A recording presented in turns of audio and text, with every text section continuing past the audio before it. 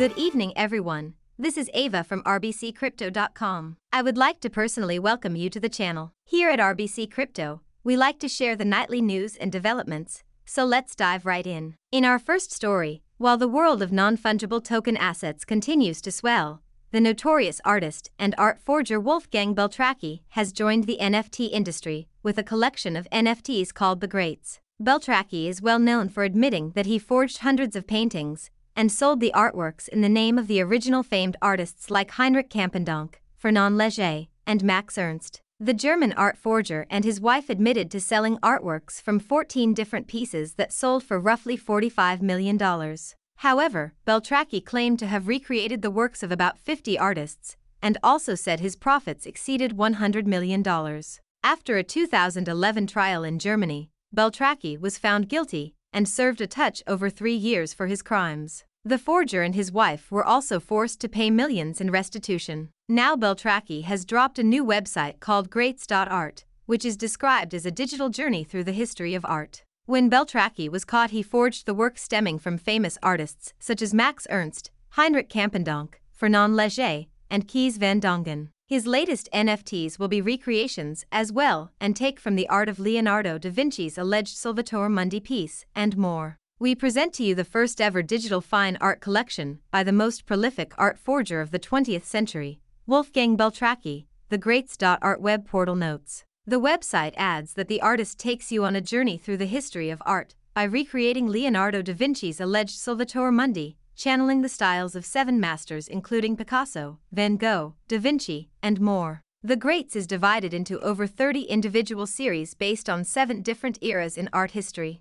The collections consist of a total of 4,608 original digital artworks. Beltracchi also appears in a YouTube video that explains the Greats NFT collection in greater detail. The artist is one of the most controversial artists in the world, and the Salvator Mundi is the most expensive piece of artwork ever sold worldwide. Back in 2017, the Salvator Mundi sold for $450 million to the Saudi Arabian Crown Prince Mohammed bin Salman. The forger's website notes that the traditional art elite wants to bury Beltracchi and make his artwork a forgotten memory. Beltracchi claims that since he was arrested he has been banned from selling at famous auction houses, museums, and art galleries. It is in the art establishment's utmost interest to maintain the status quo and to continue to dictate what is and what isn't art, the Greats.art website explains. This is why we utilize the internet and the Ethereum blockchain to give the world unrestricted access to one of the last living old masters of our time. For our next story, let's send it over to Martin. Thanks, Ava. Bitcoin broke through the stiff resistance at $55,000 while Ethereum has been stabilizing in the $3,500 to $3,600 range for the past few days. The Ethereum price has remained stagnant, however, many experts forecast that the network will experience tremendous growth, even reaching new all-time highs. This boom in popularity can be attributed to the growing popularity of both the DeFi and NFT industries. The massive increase in Layer 2 protocol at the end of Q3 this year has boosted the demand for Ethereum block space since the beginning of the final quarter. Ethereum's transaction fees topped $1 billion in September, and the average transaction was $28. Frank Holmes, who is the CEO and CIO of US Global Investors, the second most valuable cryptocurrency is the next coin to explode. The CEO highlights that Bitcoin's resurgence is the motive that makes Ethereum bounce back to the game. To support his statement, he also points out that Ethereum follows Bitcoin in a similar pattern to silver following gold.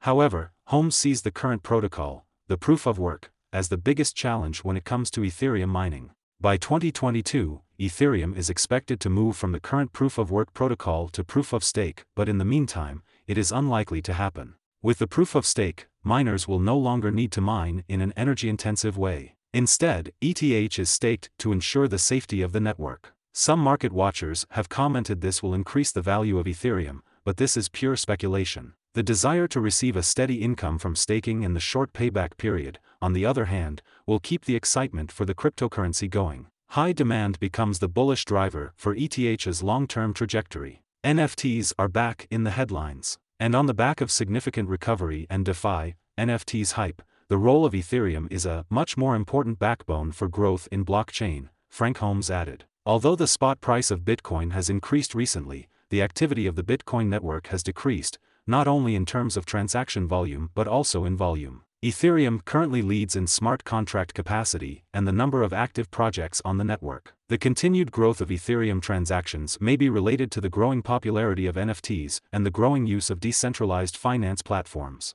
On the other hand, the decrease in Bitcoin network activity can be attributed to the increase in BTC holdings by long-term holders. In the latest move, the US has reportedly planned to set the executive order in an attempt to tighten the cryptocurrency market against the threat of cybercrime. The US is considering the possibility of broader surveillance of the cryptocurrency market in response to the growing threat of ransomware and other cybercrime. Ransomware works by encrypting the victim's data. Typically, hackers will provide victims with a key in return for cryptocurrency payments that can amount to hundreds of thousands or even millions of dollars. Earlier this month, President Joe Biden said America's top national security advisors would be meeting online with officials from 30 countries to review plans to deal with the growing threat of ransomware and other cybercriminals. The involvement of the US government may make a major impact on the growth of the crypto market in the future. According to the Bank of England, regulatory action is required as cryptocurrencies become more integrated into the financial and banking system. Some products may be easier to regulate than others. While products that track cryptos can be regulated, actually regulating the tokens themselves isn't possible. China has been at that game for years, and ended up with bans instead of functional regulations. Back to you, Ava.